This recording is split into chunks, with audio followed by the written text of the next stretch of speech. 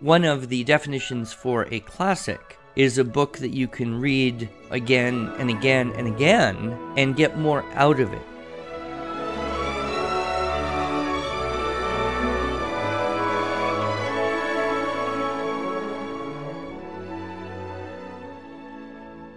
Hello, and welcome to the Arts of Language podcast with Andrew Pudewa, founder of the Institute for Excellence in Writing, or as many like to say, IEW. My name is Julie Walker, and I'm honored to serve Andrew and IEW as the Director of Marketing. Our goal here is to equip teachers and teaching parents with methods and materials which will aid them in training their students to become confident and competent communicators and thinkers.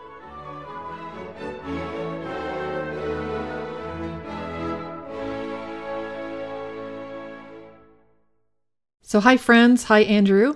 Today we have a guest with us in honor of National Library Month. It's National Library Month? Yes, we're recording this somewhere around February, which as it turns out is National Library Month. So if you were to go into a library, Andrew, what do you hope you would see? Computers. Lots of computers. Well, that's probably what you would see. Yeah.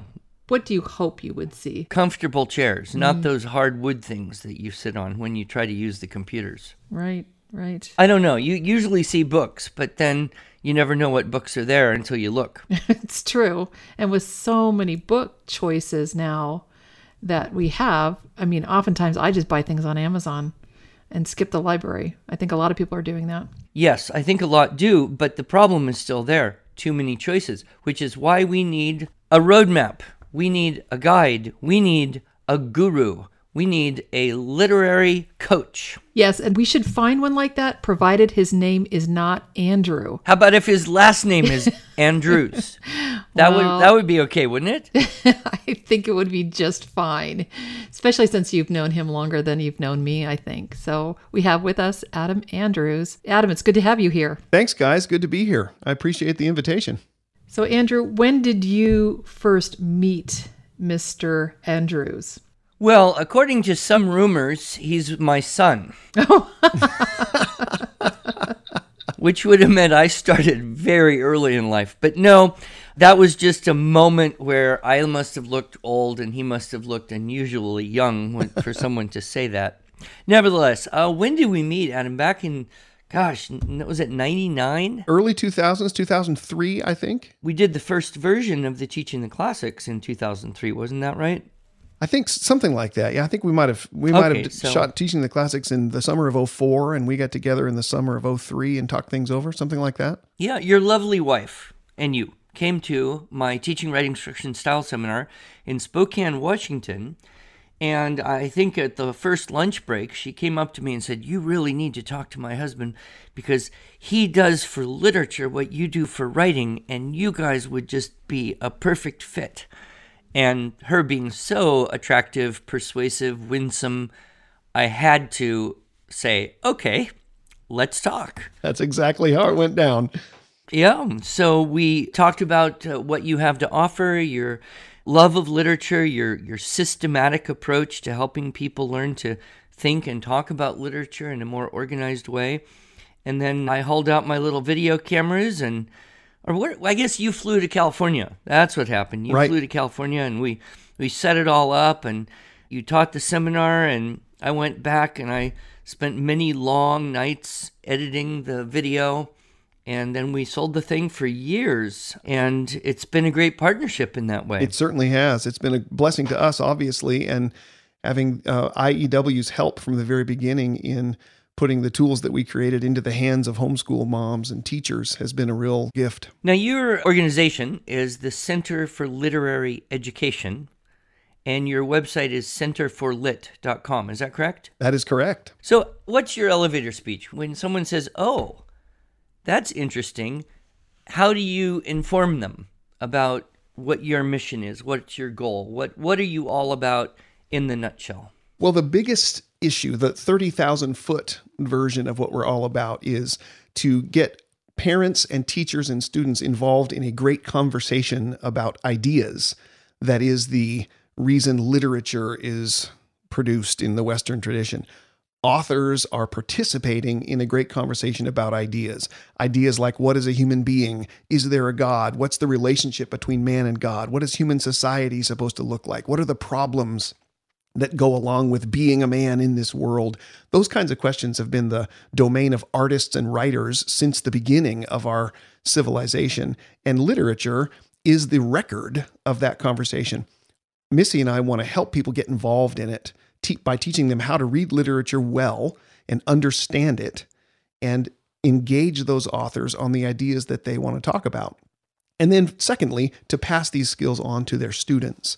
So the elevator speeches, Center for Lit exists to put tools in the hands of moms and dads and teachers so they can bring their kids along into that great conversation about ideas. We think it yields all sorts of benefits for students later in life as they go into whatever field they decide to pursue.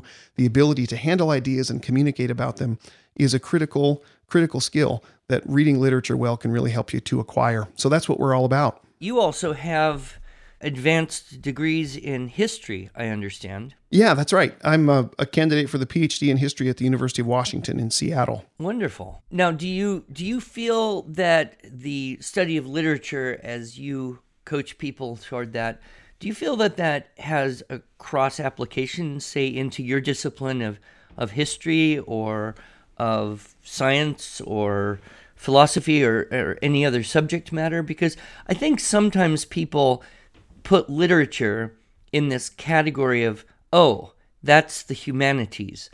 That's the impractical stuff you can't get a job with. Right. What's your experience in terms of the real application of these thinking skills? Well, that's a great question. And I guess the role that literature plays alongside history or science or mathematics or any other, academic field is that it's a record of the conclusions and the conversations that thinkers in all of those other fields have been coming to. And in a sense, literature is philosophy that's easier to swallow. It's science that's easier to swallow. It's math and history and theology and ethics and all those other disciplines packaged in such a way that you actually enjoy going from the beginning to the end of the book. It's all of those things combined with a little overlay of theater, an overlay of drama. And so in a sense, literature is the best way to participate in all of those other fields. But a real practical application, obviously, is a facility with communication, a facility with ideas, an experience with the human condition that you get from reading literature well stands you in good stead in any pursuit, whether it be academic or whether it be a job down at the local 5 and dime. Because in interacting with people, the experience you have in thinking about the issues that go into being human makes you a better neighbor, makes you a better conversationalist, makes you a better human being. So, Adam, you use the word enjoy a lot when you were discussing engaging with literature. And I know that perhaps some might think literature, oh, that's so hard. That's what I did in high school when I read these really big, thick books and had to answer really hard questions. Right. Is that what you're doing at the Center for Lit? In a sense, it is. In a sense, what we're doing is teaching parents how to ask difficult questions and teaching kids how to answer them.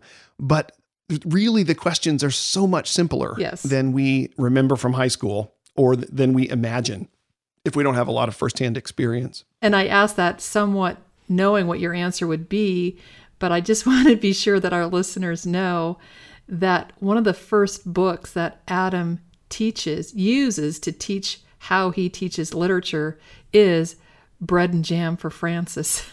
And I just love how light that is and so accessible and easy that even I can understand that. Yeah, the basic idea of our approach, our little curriculum teaching the classics, is that the Russell Hoban Badger books, Bread and Jam for Francis, A Bargain for Francis, all those books have the very same literary pieces that Dostoevsky's The Brothers Karamazov has. And so if you recognize the similarities in structure and in style and in composition, then you can actually use Bread and Jam for Francis to learn literary analysis.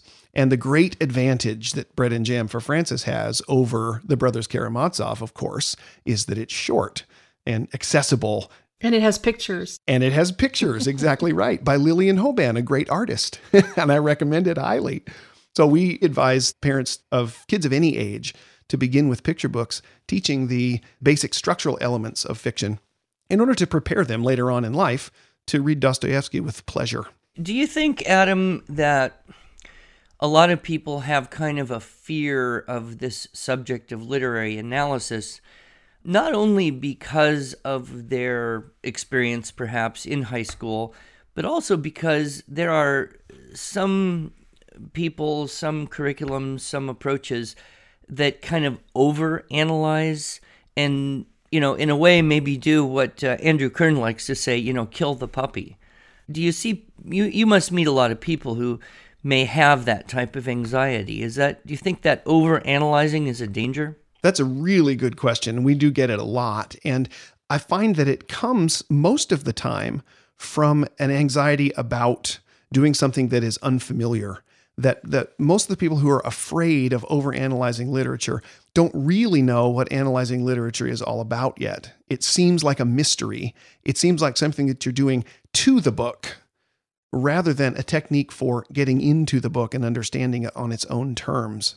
What we mean by analyzing literature is try and understand what this author wrote the book for. What's he trying to say? If I could go back to Dostoevsky, which is a great example I'm sure for a lot of our listeners, of a book that is overwhelmingly complex and overwhelmingly philosophical, and really you should be an experienced philosopher and literary analyst before you even try it, and so nobody's probably going to. Right. Dostoevsky's great work, Crime and Punishment, is a murder mystery. It is a gripping, thrilling murder mystery. And a few simple interpretive questions about that story can get even the most casual reader completely engrossed in this fabulous murder mystery. And so overanalyzing it is really not an appropriate term to use. Asking a few leading questions so that you understand, for instance, who the protagonist is, what his driving goal is in the story, and what are the obstacles that he faces. All that does is give us an idea what the story that the author is trying to tell. And so that's what I think the real goal of literary analysis ought to be. And the end goal of that, of course, is we read Crime and Punishment with our heart in our throat, because how's it going to turn out? Is he going to confess? Is the right guy going to come to justice? And it's just a gripping story once we know what's going on. I love that. I've never read Crime and Punishment, but now, based on just what you shared, Adam, I'm inclined to go and check it out. You won't be sorry. You have to read, Julie, another great fiction book before the next Patrick Lencioni. Okay, but Patrick Lencioni has great stories in his business books, too. I'm sure I could apply the principles of teaching the classics, too. I would Patrick Lencioni. I would want to emphasize, though, that I've mentioned Dostoevsky. I would want to emphasize again A Bargain for Francis and all of the stories in between. This kind of conversation, here's the glory of literature.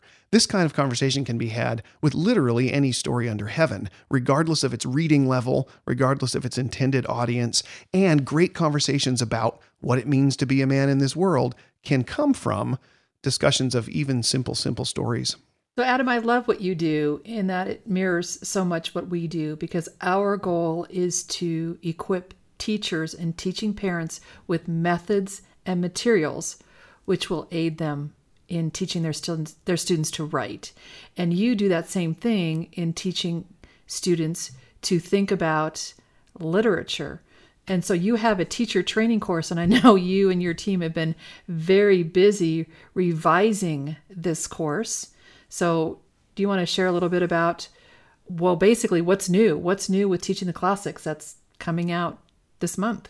Yeah, thank you. I appreciate the opportunity. First of all, I just want to say that the gist of Teaching the Classics is it's a methodology that I learned from Andrew all those years ago, and what IEW has always done, which is rather than take a body of information and shove it down a student's throat, they want to instead put a tool in the hand of the teacher to allow the teacher to lead that student into knowledge or into expertise. And we want to do that with literature too. Rather than say, this is what Crime and Punishment means, we want to say, hey, teacher, here are some questions you can ask. Here are some tools you can use to teach your kids how to read it for themselves. And that's what we've always been about. That's what Teaching the Classics has always done. And it's a DVD seminar similar to Teaching Writing Structure and Style, where I lead a class of parents in these techniques. But as you say, we've come out with a new edition and have expanded the content. We refilmed it using high quality video and audio, not to denigrate the cameras that Andrew hauled out back in 2004, but it has been a while, and we have upgraded the look and feel dramatically. We've also redesigned, revised, and expanded the syllabus notebook. And so both the DVDs and the syllabus have tons of new content, 2.5 hours of additional content on DVD, which include things like line-by-line explanations of the questions on the Socratic list, extended discussions of our philosophy and the teaching techniques. We've got a live FAQ section at the end where I take questions from alumni of the seminar and talk about how those things can be worked out in the classroom. We've got live readings of the classic stories, just as we did before, but we've incorporated first edition illustrations from the original artists. So the DVD presentation is really pretty slick.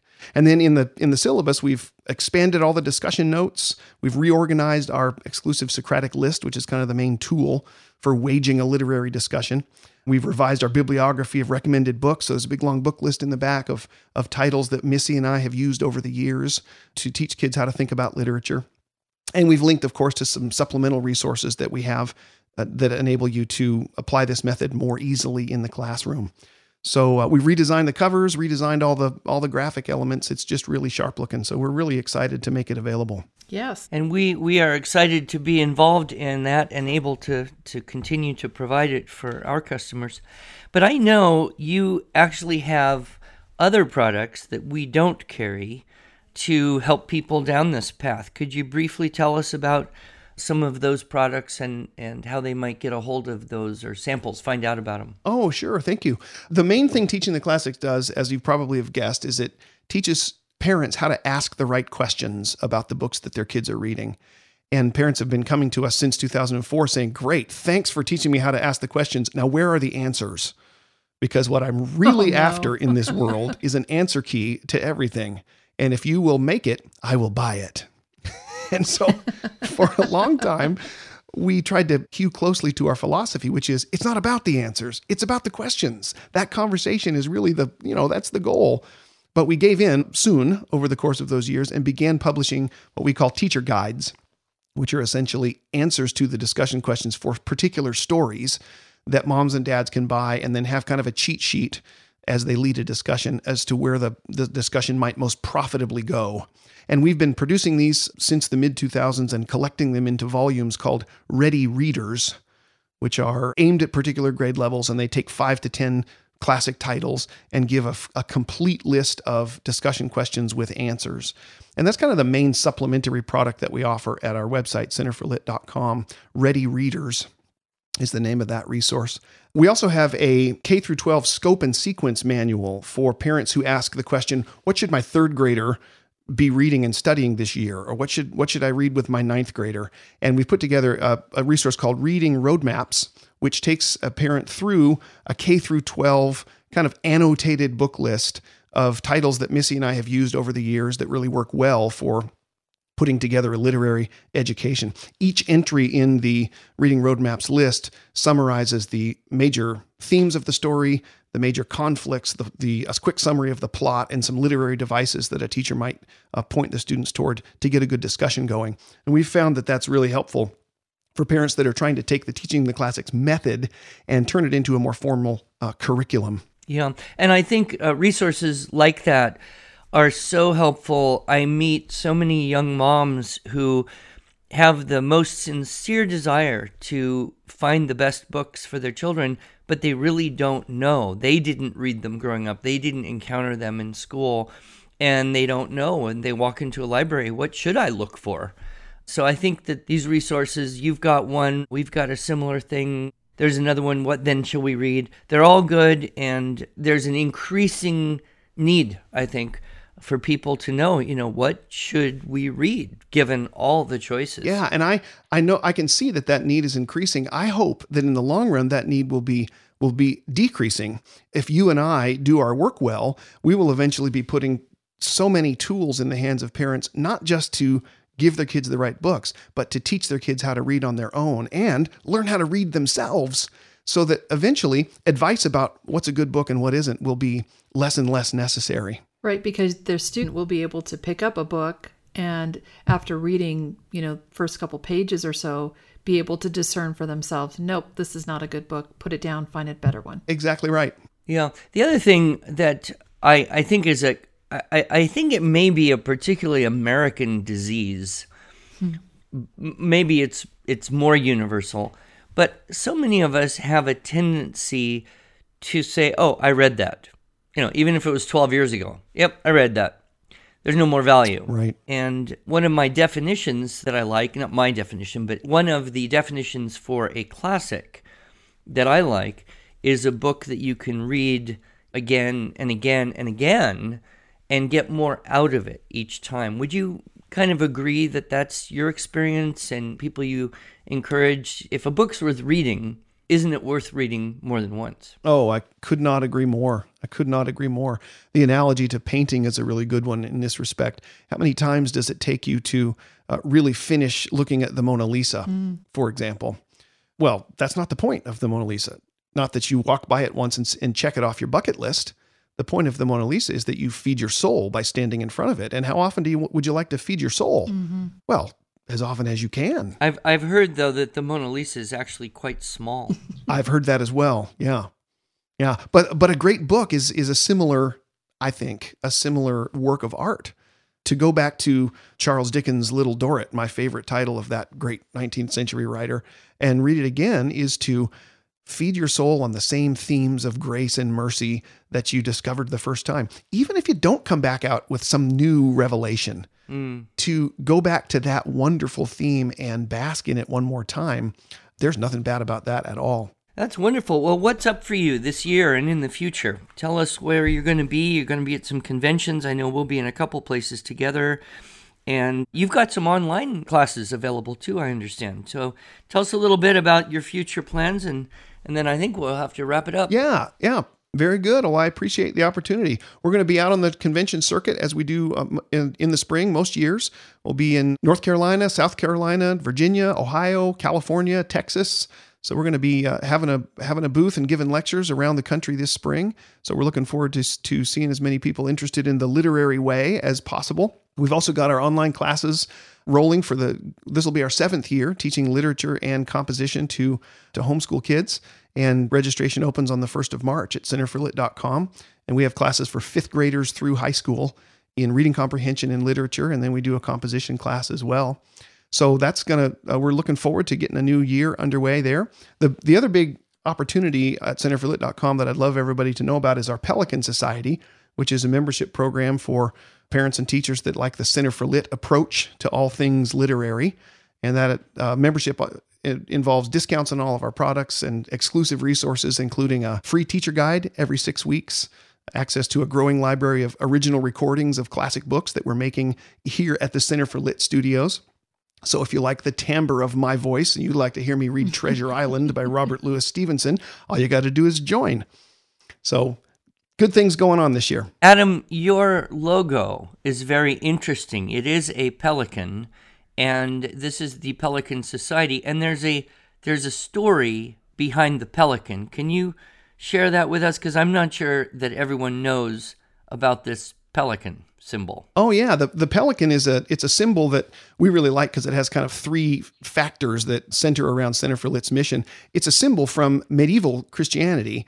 It's a reference in Dante's Divine Comedy where Christ is referred to as our pelican, playing on the tradition of the pelican as a symbol of grace and mercy, where the pelican plucked the feathers from her breast until her breast bled and she fed her starving chicks with her heart's blood, a legend popular in medieval heraldry.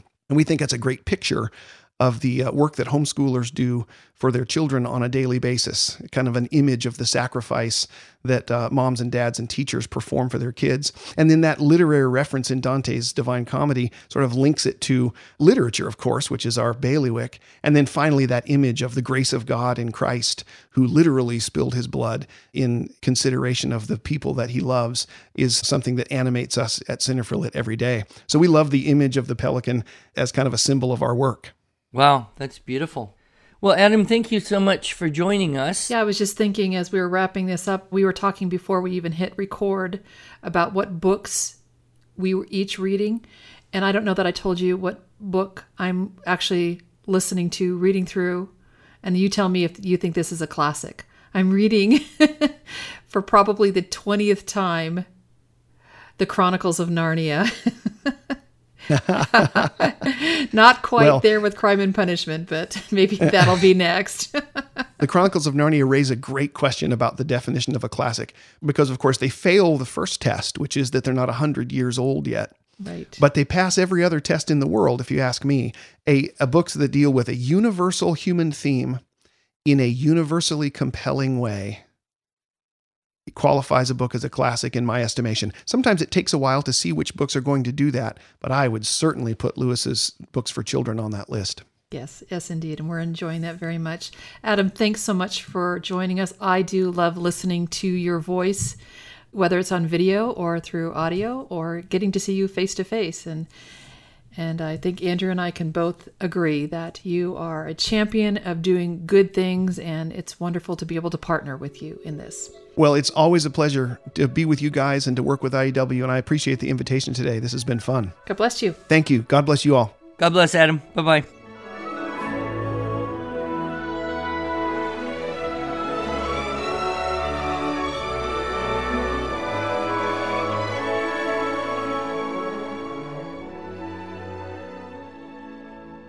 Thanks so much for joining us. If you enjoyed this episode and want to hear more, you can subscribe to this podcast in iTunes or Stitcher, or just visit us each week at iew.com/podcast. Until then, on behalf of Andrew Pudewa and the team at IEW, I thank you for the privilege of allowing us to partner with you on this educational journey toward better listening, speaking, reading, writing, and thinking.